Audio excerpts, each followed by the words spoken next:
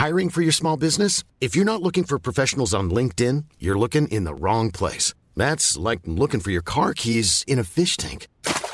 LinkedIn helps you hire professionals you can't find anywhere else, even those who aren't actively searching for a new job but might be open to the perfect role. In a given month, over 70% of LinkedIn users don't even visit other leading job sites. So start looking in the right place. With LinkedIn, you can hire professionals like a professional. Post your free job on linkedin.com/people today.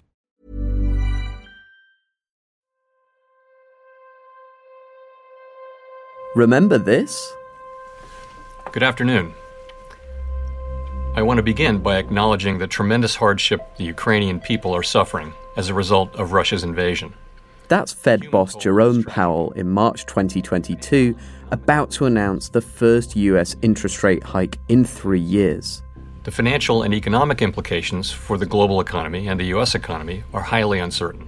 Back then, the early economic shocks from Russia's invasion of Ukraine were only just being felt. A surge in prices of crude oil and other commodities were generating inflation. That was against the backdrop of the COVID pandemic. Global supply chains had been disrupted, while the Biden administration's COVID relief packages had injected trillions of dollars into the US economy. It was a unique set of circumstances, all pushing up inflation at a rate that was alarming to many economists and eventually alarming to the Fed. At the Federal Reserve, we are strongly committed to achieving the monetary policy goals that Congress has given us: maximum employment and price stability. Today, in support of these goals, the FOMC raised its policy interest rate by 1/4 percentage point. That decision heralded a new era for the US and the global economy. On to the Fed forecast. If I've done the math right, which I think I did, the average Fed official, the median Fed official, showing 7 hikes for 2022. The forecasts were right, for once. The Fed raised interest rates 7 times in 2022, which is the highest number of Fed rate hikes in a single year since 2005. And then last week came this. With today's action, we've raised our policy rate by 5.25 percentage points since early last year. The 11th rate hike in 16 months. It was widely expected, but now many are predicting it might be the last, for now. Whether they were against or in favour of raising interest rates so quickly, very few economists imagined that the US economy would look as it does now, with unemployment at rock-bottom levels, inflation falling, and growth tentatively rolling on at decent levels. So what did economists, and the rest of us, learn from this experiment in monetary policy?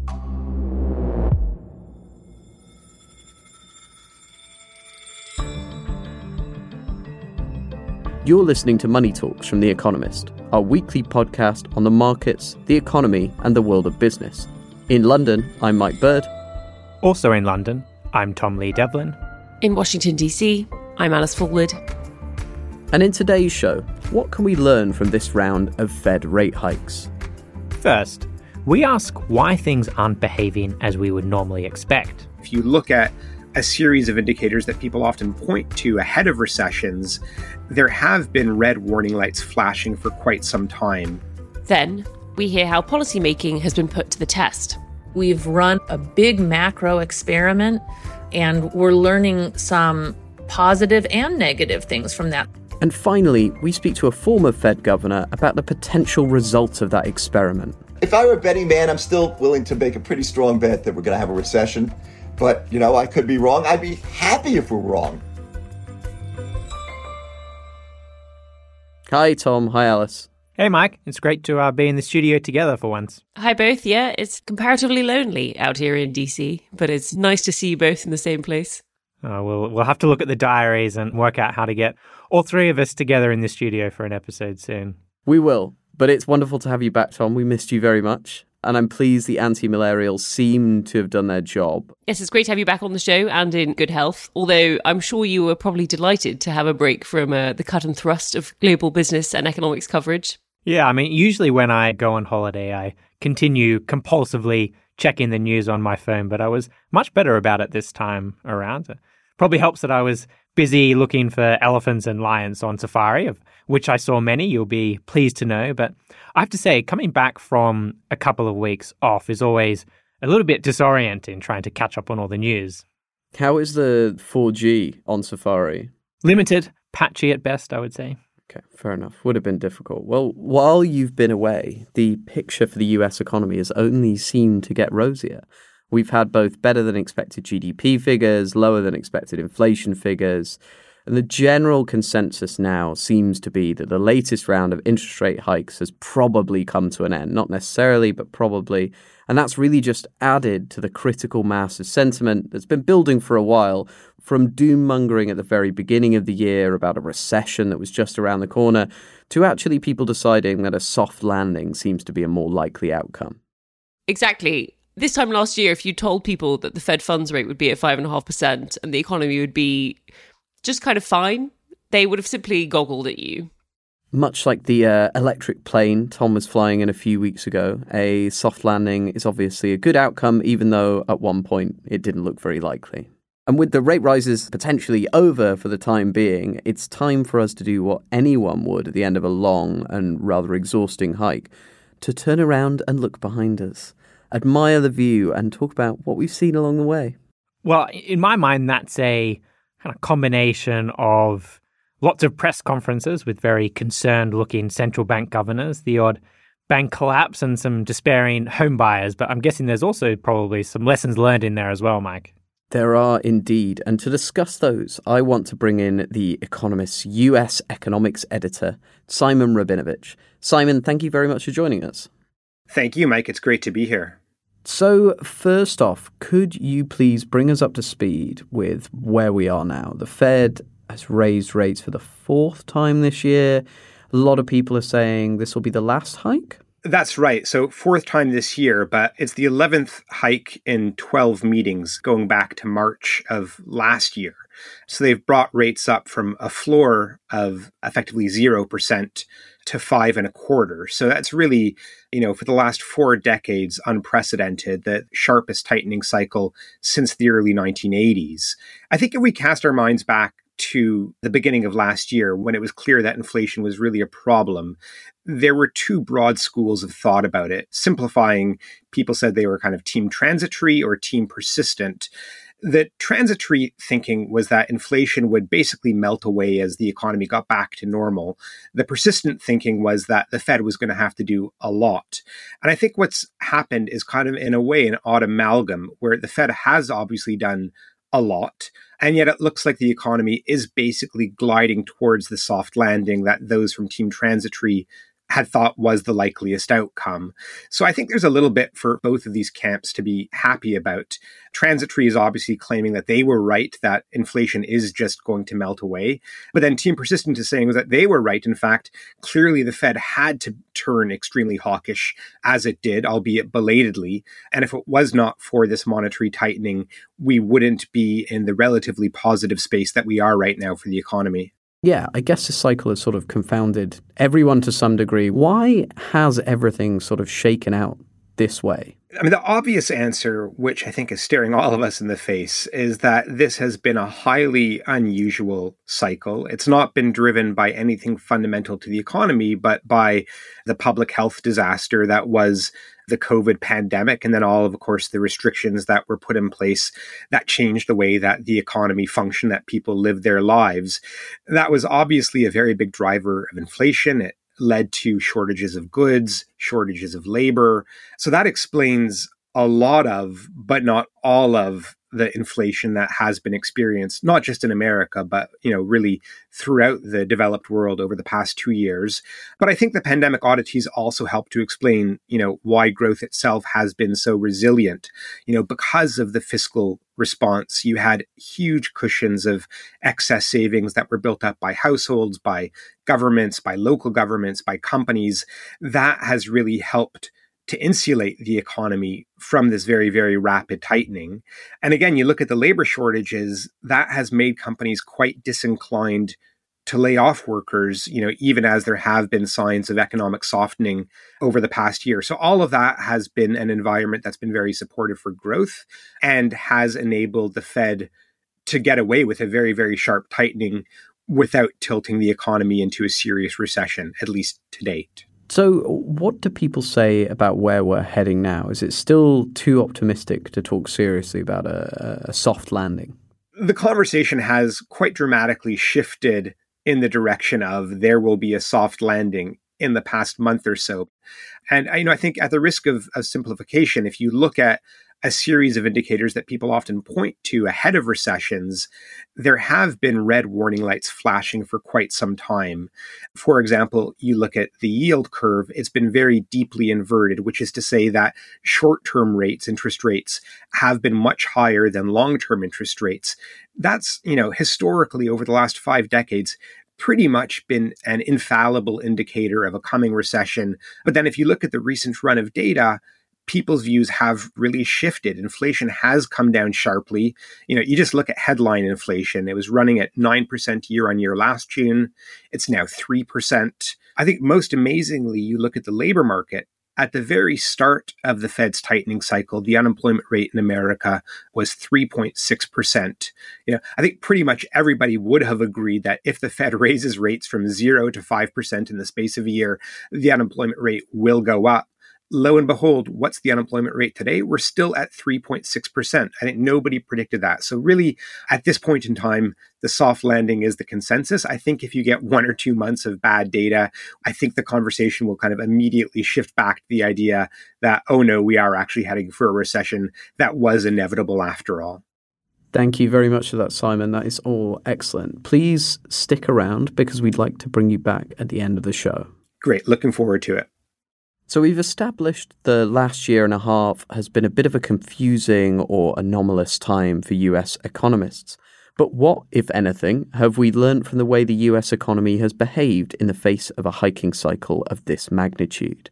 To find out, I spoke to Julia Coronado. She's the founder of Macro Policy Perspectives, a research provider. She's also an academic and, amongst other things, a former Fed and financial markets economist. Julia, welcome to the show. Thank you. What do you think we've learned in the last, say, 16, 17 months, however long it's been since the Fed started hiking, about how well interest rates can be used to tame inflation, about what's been specific about inflation this time? How do you think it's been different? How do you think these Fed rate hikes have worked? So I think it's fair to say that most of the inflation that we saw was off of our macroeconomic models. That is, it was a big error. Our models did not predict it. The inflation came before the labor market strengthened, and it was much higher than anything that the labor market tightness would have predicted. So it wasn't a result of the traditional way economists look at slack in the economy. Rather, there was an enormous supply side component. There was a demand side component, but these things interact with each other. So when demand is very strong and supply is constrained, you get these sort of non-linear price increases. And we saw that in particular with cars in the United States. So people leaving dense urban areas, needing cars, being relatively price insensitive about the cars that they were buying. The cars were less available because of lack of chips. And so we got these just astronomical increases in new and used cars.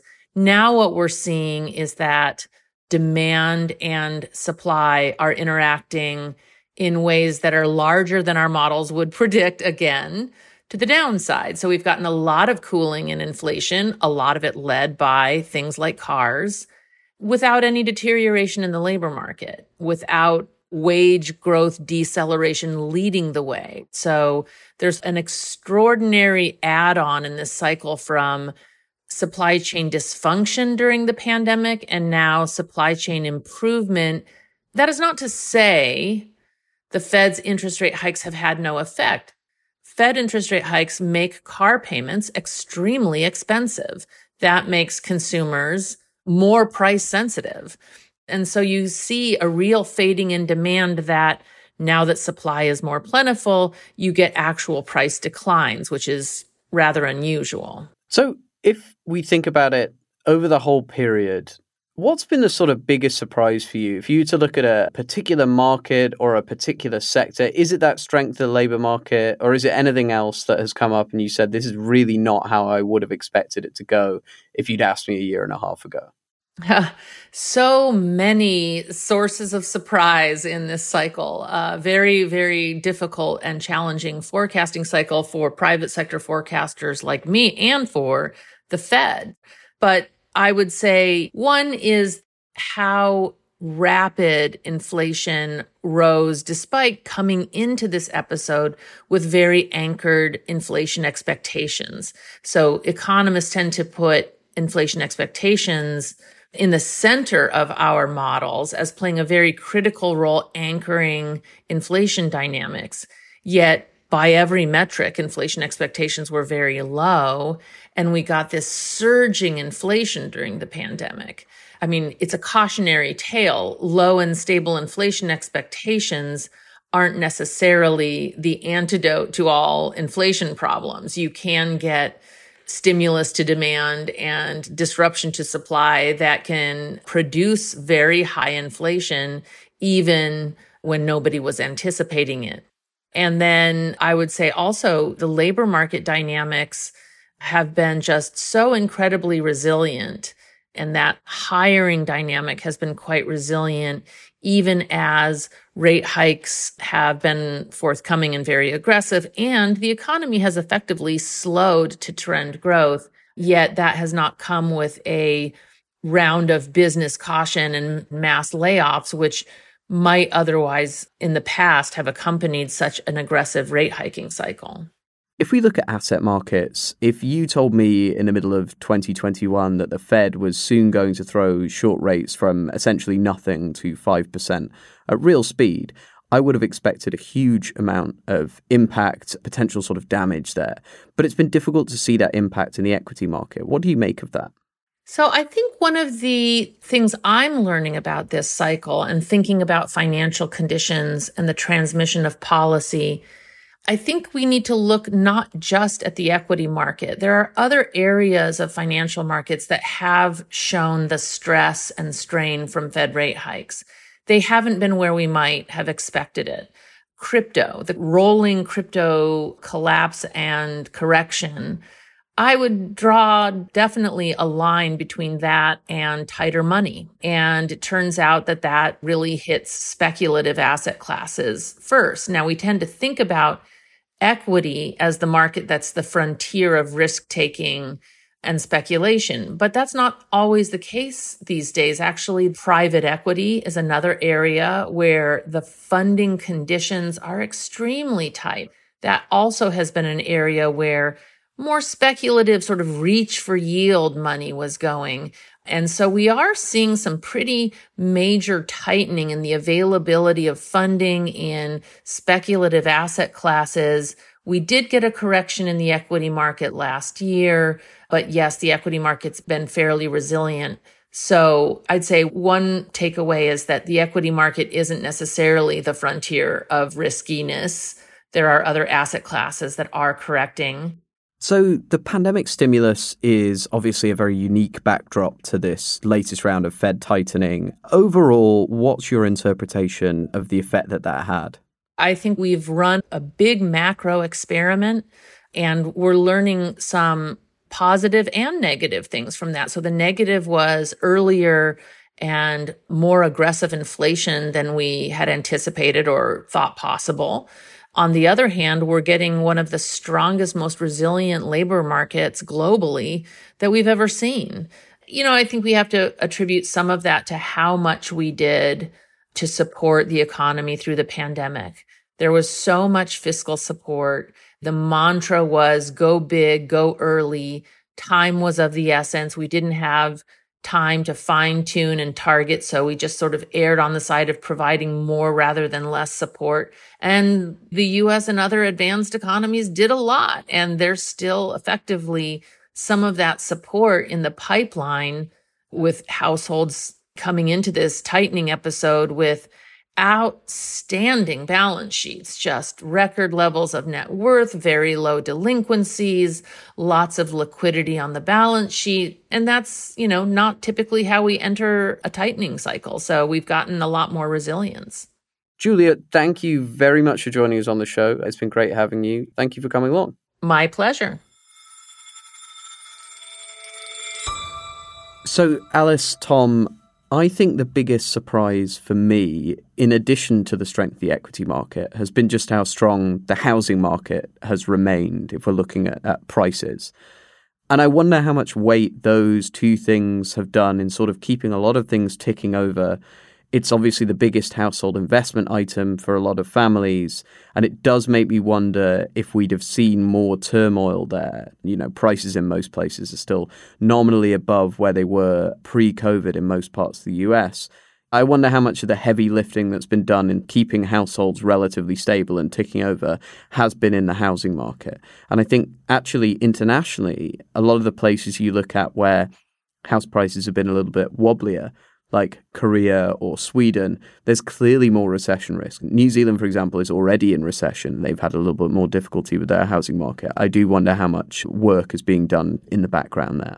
Yeah, I agree that the housing market may have a big role to play in this. But I guess the reason it might be strong is in part because of the work governments did in sort of cleaning up household balance sheets, or how strong household balance sheets are now. One of the sort of big unanswered questions I have about this whole period in economics is people already expected a mild recession in America in 2020 before COVID even happened. The sort of sluggish post-crisis expansion in America was already a decade old. People were a bit worried about corporate balance sheets. The yield curve had inverted. People seemed to think that we might get a recession anyway in 2020. But obviously, COVID came along, there was a huge amount of government stimulus, and I've sort of wondered throughout this entire period whether that effectively just wiped the slate clean, that we don't need to have the contraction that might have been slated.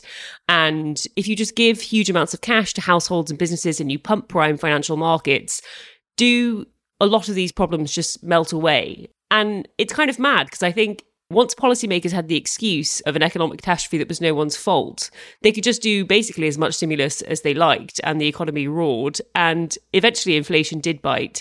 But because they made everyone's balance sheet so strong before that, even these sort of 5.5% rates haven't really hurt the economy that much yet. Yeah, it's a sort of fascinating outcome if this is where we end up. I suppose to play devil's advocate for a moment, I'm not sure it's quite true to say that interest rates aren't hurting at all. I suppose I tend to look at things through the lens of business, which I suppose you'd hope given my job. And while valuations still look good, as Mike was saying before, I think a lot of that is down to the boost to tech stocks from all the hype around AI and a very strong performance among banks. And there's actually a lot of trouble that seems to be brewing underneath that.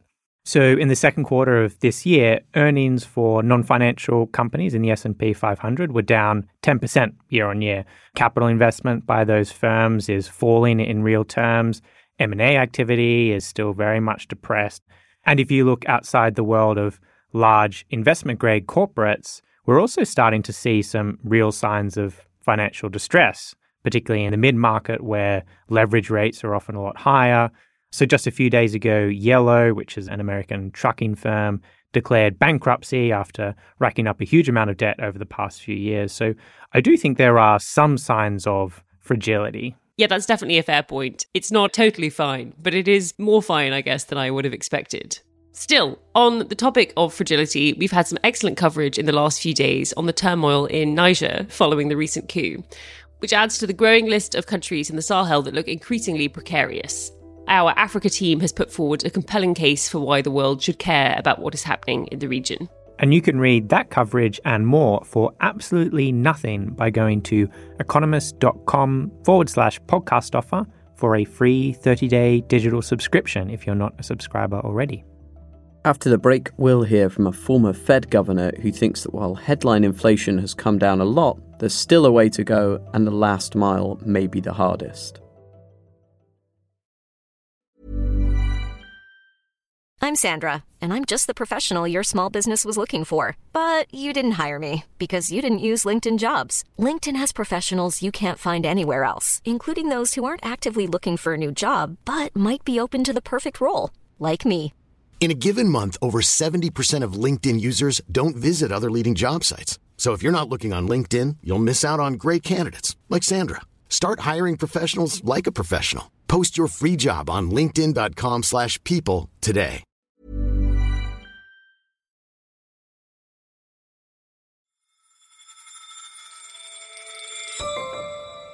Before the break, we heard how the last year and a half has essentially been one big macro experiment. And while COVID stimulus packages may have stoked inflation, they also might be what's made the US economy more resilient to the aggressive rate hikes of the last year and a half. But that's not a view shared by everyone. One of those who disagrees is Professor Frederic Mishkin. He's a former Fed governor who believes the later round of COVID stimulus was a mistake and that the recession is still probably on the cards for the US economy. Professor, welcome to the show. It's a great pleasure to be here. So let's start with the most obvious question. Do you think the Fed is done raising rates in this cycle? Not necessarily. I think that they are going to have to keep raising further, but it depends really on how the data unfolds. They had to raise rates quite a bit, particularly because they made a serious mistake at the initial phases of this inflation starting to heat up. They were just too slow in raising rates. They misforecast. There were some problems in their basic strategy. When you get behind the curve, then you have to do even more. And they actually did do the right thing. They reversed course 180 degrees and started raising rates at a very rapid rate. And the result was that it has helped get inflation back down. But there's still a lot of work to do. Inflation still is high, particularly underlying inflation, or what we call core inflation, which is better predictor of what going to happen to inflation in the future. So it strips out some of the items that are really very temporary, subject to supply shocks, which are really not influenced very much by monetary policy. The Fed has actually gotten now in territory where monetary policy is tight, but we still have very strong labor markets. And even though inflation has come down a lot, what we call headline inflation, core inflation is still pretty high. So they still have a lot of work to do to get inflation down to 2%. So I think that it is likely that they're going to have to keep raising rates a little bit further. But on the other hand, it really depends very much on the data. We've had some favorable inflation data recently. That means that the Fed may not have to do as much as they might have otherwise had to do. The key thing is that they have to keep rates high for quite a long period of time in order to really convince markets and also keep demand under control in order to keep inflation from permanently being higher than the target of 2%. You were talking a little bit there about core inflation. We've obviously seen changes in the underlying makeup of which prices are moving most over the last sort of 18 months or so. What do you think of the mixture of more transitory and more persistent elements in inflation right now? It sounds like you might be of the view that the sort of last mile in reducing inflation is actually a little bit more difficult than what we've seen so far. I think that's right. We had the so-called supply shocks in the jargon of economists. So we expected those temporary factors to actually go away and inflation to come down a lot. That was really in the cards. The key problem is these shocks actually were more persistent than people expected, particularly because of actions both by the Federal Reserve and also by the federal government, which were much too expansionary. So legislation passed in 2021. The legislation in 2020, by the way, the fiscal expansion was appropriate. The economy was coming back pretty strongly, and yet the Biden administration passed a huge fiscal stimulus bill, actually a bad piece of legislation in my view. That actually then stimulated demand, and that means that these supply constraints are not going to disappear as quickly because people are going to want to buy more. And that sort of set the stage for inflation to really start to accelerate tremendously in 2022. The mistake the Fed made was that they kept rates basically at zero too long. They had some problems in terms of groupthink, I think, that was there. Then, of course, they turned it around. Usually monetary policy changes very slowly. It's like a super tanker trying to turn around.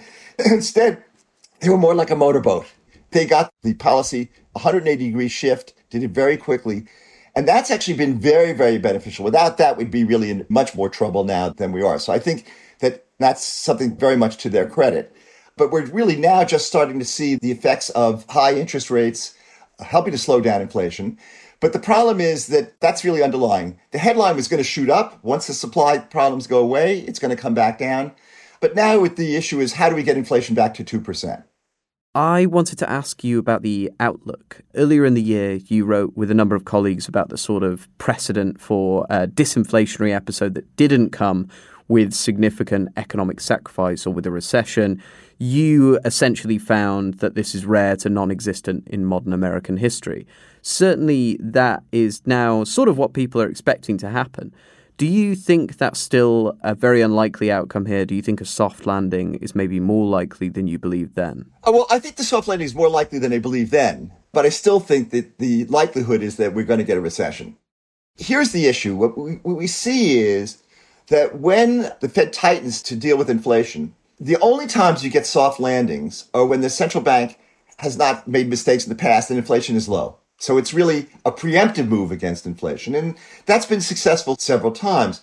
What we talked about is the fact that whenever inflation has gotten out of control and the central bank tries to stop it, it raises rates. And because it doesn't know exactly when to stop, and there's a lot of risk if you don't do enough, you tend to raise rates a little bit too much. And that's the likely scenario. So I still think it is the likely scenario. We haven't seen the end of this, by the way. Inflation is still too high. I think the Fed is going to keep rates higher than the markets expected. I think that they're still probably over-optimistic. And in fact, at some point, this will cause the economy to slow.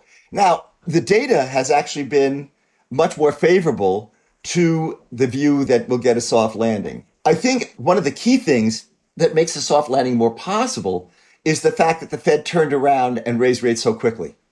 So the key is that if you keep inflation expectations under control, then you don't have to raise rates by as much to basically slow down the economy and get inflation to fall.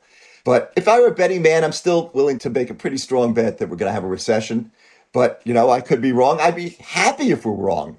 Okay, so this is a case of where if I lost my money in the bet, I'd say, good. That's a great situation for me. Professor Mishkin, it's been great to have you on the show. Thank you very much for joining us. It's my pleasure.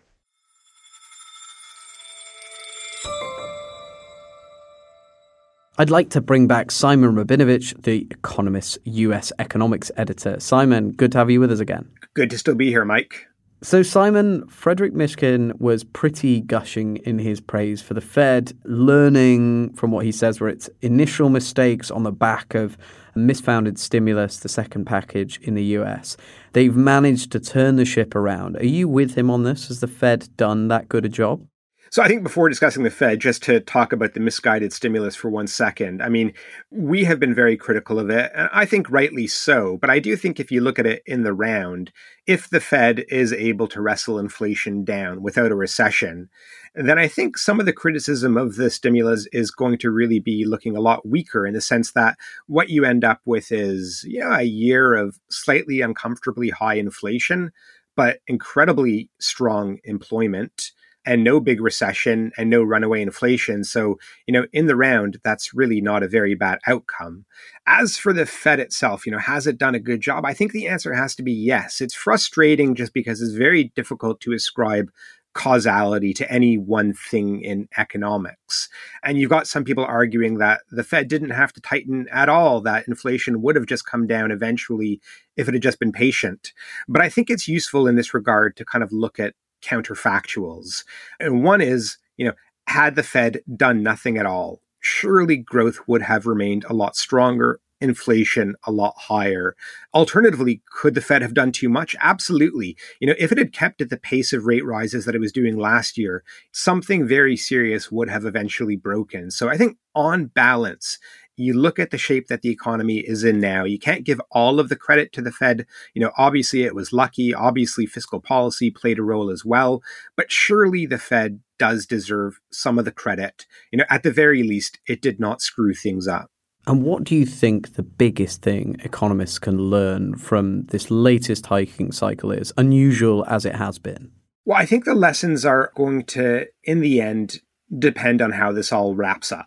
So contingent on it being a soft landing, what we've seen in the last few weeks, I think in some respects the lessons will be quite frustrating. Many of the regularities, I wouldn't say laws, but many of the economic regularities that we have looked at for years, things like the inverted yield curve, incredibly low sentiment survey readings, just the ultra fast tightening by the Fed itself. All of these normally would have been recession indicators. This time they weren't. Is that a lesson that can be carried forward into future economic cycles? Or is that because of all the various pandemic oddities? So I think that will be a challenge to draw lessons if there is a soft landing. If there is truly a hard landing, I think one of the conclusions would have to be that we often talk about long and variable lags in the way that monetary policy affects the economy. And then I think one of the conclusions that we'd have to draw is that those lags are actually longer than many people had expected. And I think there would be questions about the way that monetary policy is actually being transmitted. Just one final point is that I do think whether there's a soft landing or a hard landing, I think one lesson that will be concretely learned is the way that we look at the job market, I think, has changed. It used to be that we would focus overwhelmingly on the unemployment rate. I think nowadays there's much more attention to kind of the broader state of the labor market. So kind of looking at the interplay between job vacancies, between help wanted ads, and between the potential labor supply itself. I think that's a much richer way of looking at the labor market. I think that's the way that economists are going to look at the labor market in the future. So just this narrow focus on the unemployment rate alone, I think will be increasingly looking a little bit outdated.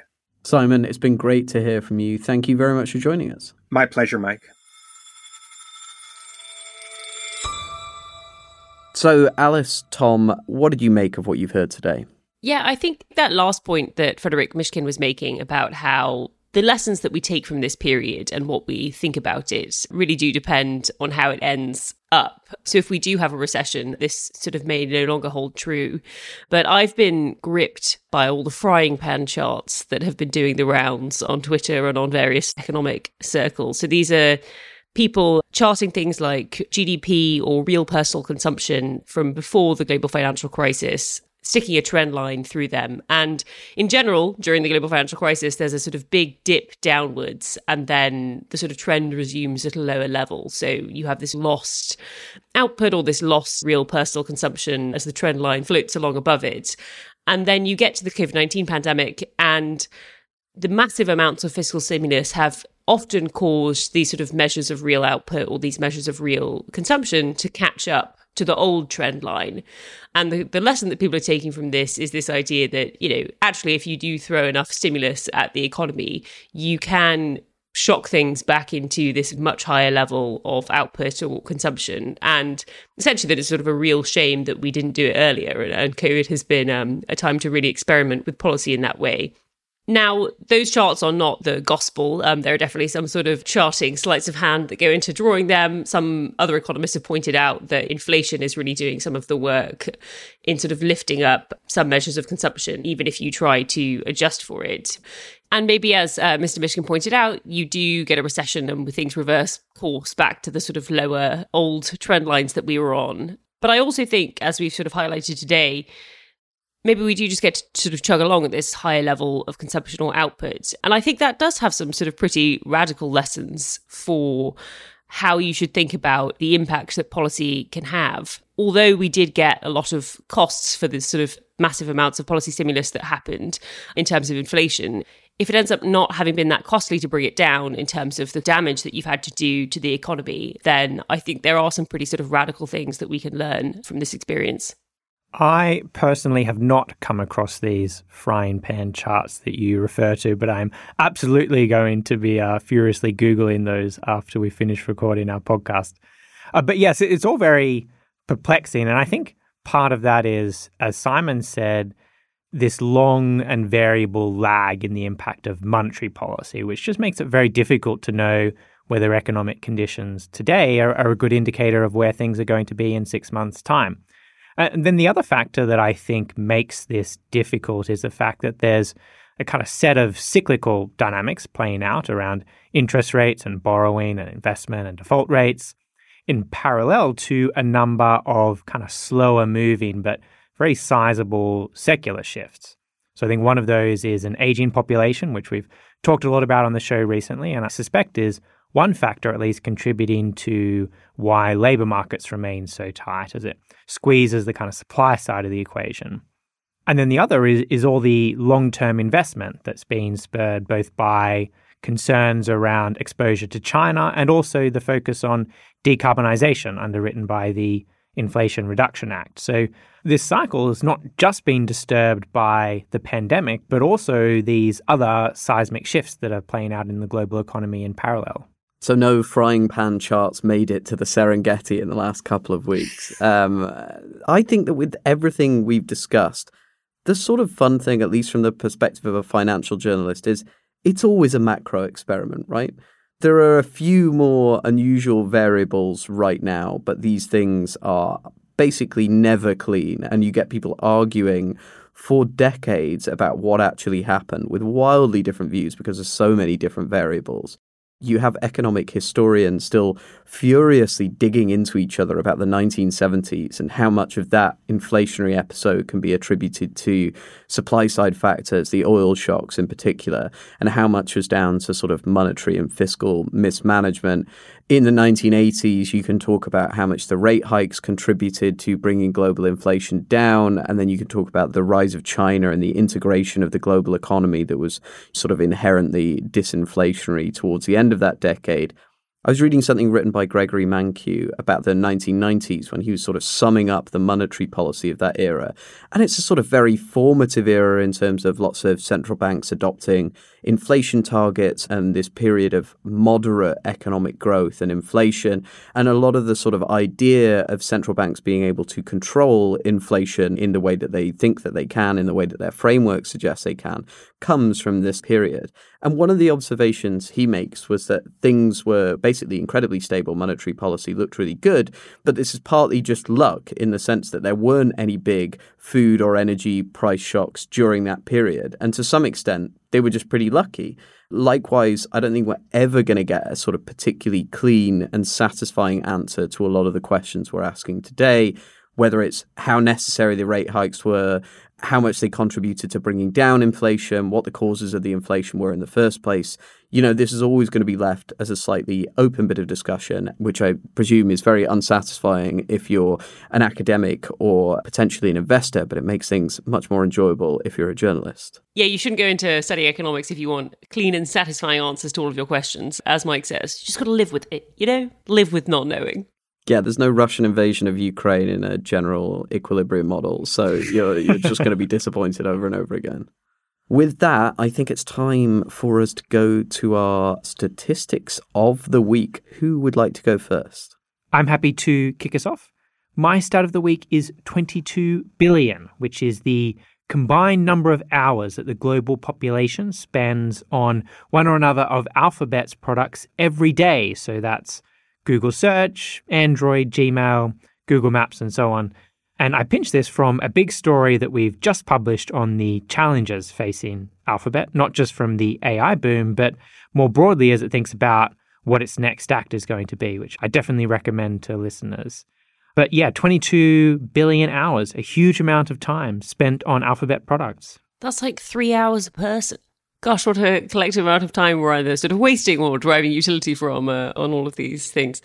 My stat of the week this week is 31 years, which is the number of years that Labradors have been America's top dog. So they were the most popular dog breed in America for the last 31 years, but they have been eclipsed as of March by French Bulldogs, which have leapt from 19th place in 2011 to first place as of 2022. So, apparently everyone's going mad for French Bulldogs. I feel like this must vary so much from country to country and from city to city and area to area. I definitely feel like Groodles or Cockapoos, where I live, are by far the number one breed. What is a Groodle? I've got the second half. Golden Retriever and Poodle.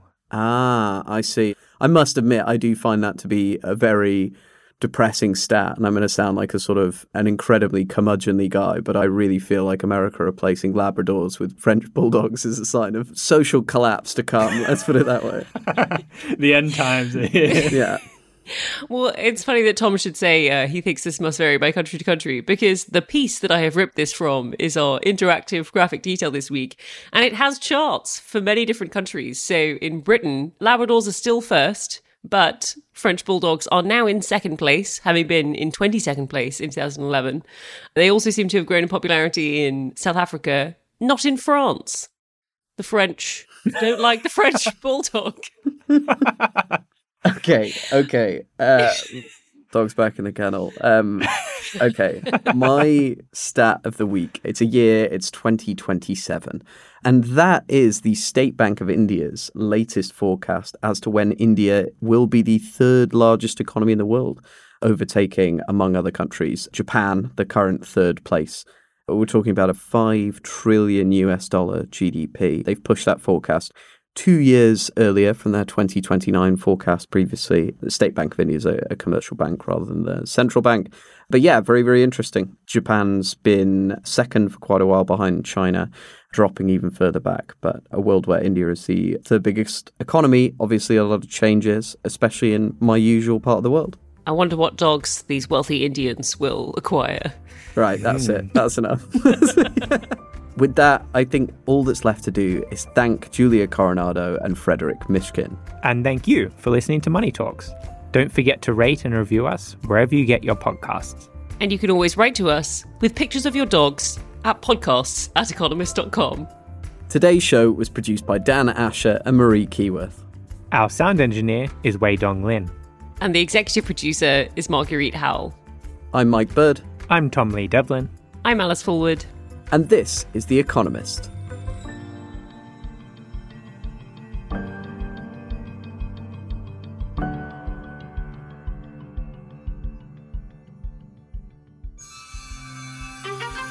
We all need to write for work. Want to improve? Bolster your skills with Economist Education's 6-week online course. You'll explore the craft of writing and learn from The Economist's editors how to engage and persuade. Whether it's vibrant memos, pithy social media posts, or storytelling with data. And as a listener, enjoy a 15% discount with the code WRITING. So sign up now at economist.com/business writing.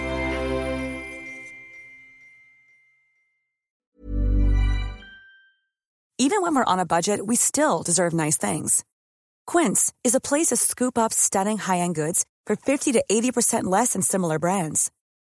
They have buttery soft cashmere sweaters starting at $50, luxurious Italian leather bags, and so much more. Plus, Quince only works with factories that use safe, ethical, and responsible manufacturing. Get the high-end goods you'll love without the high price tag with Quince. Go to quince.com/style for free shipping and 365-day returns.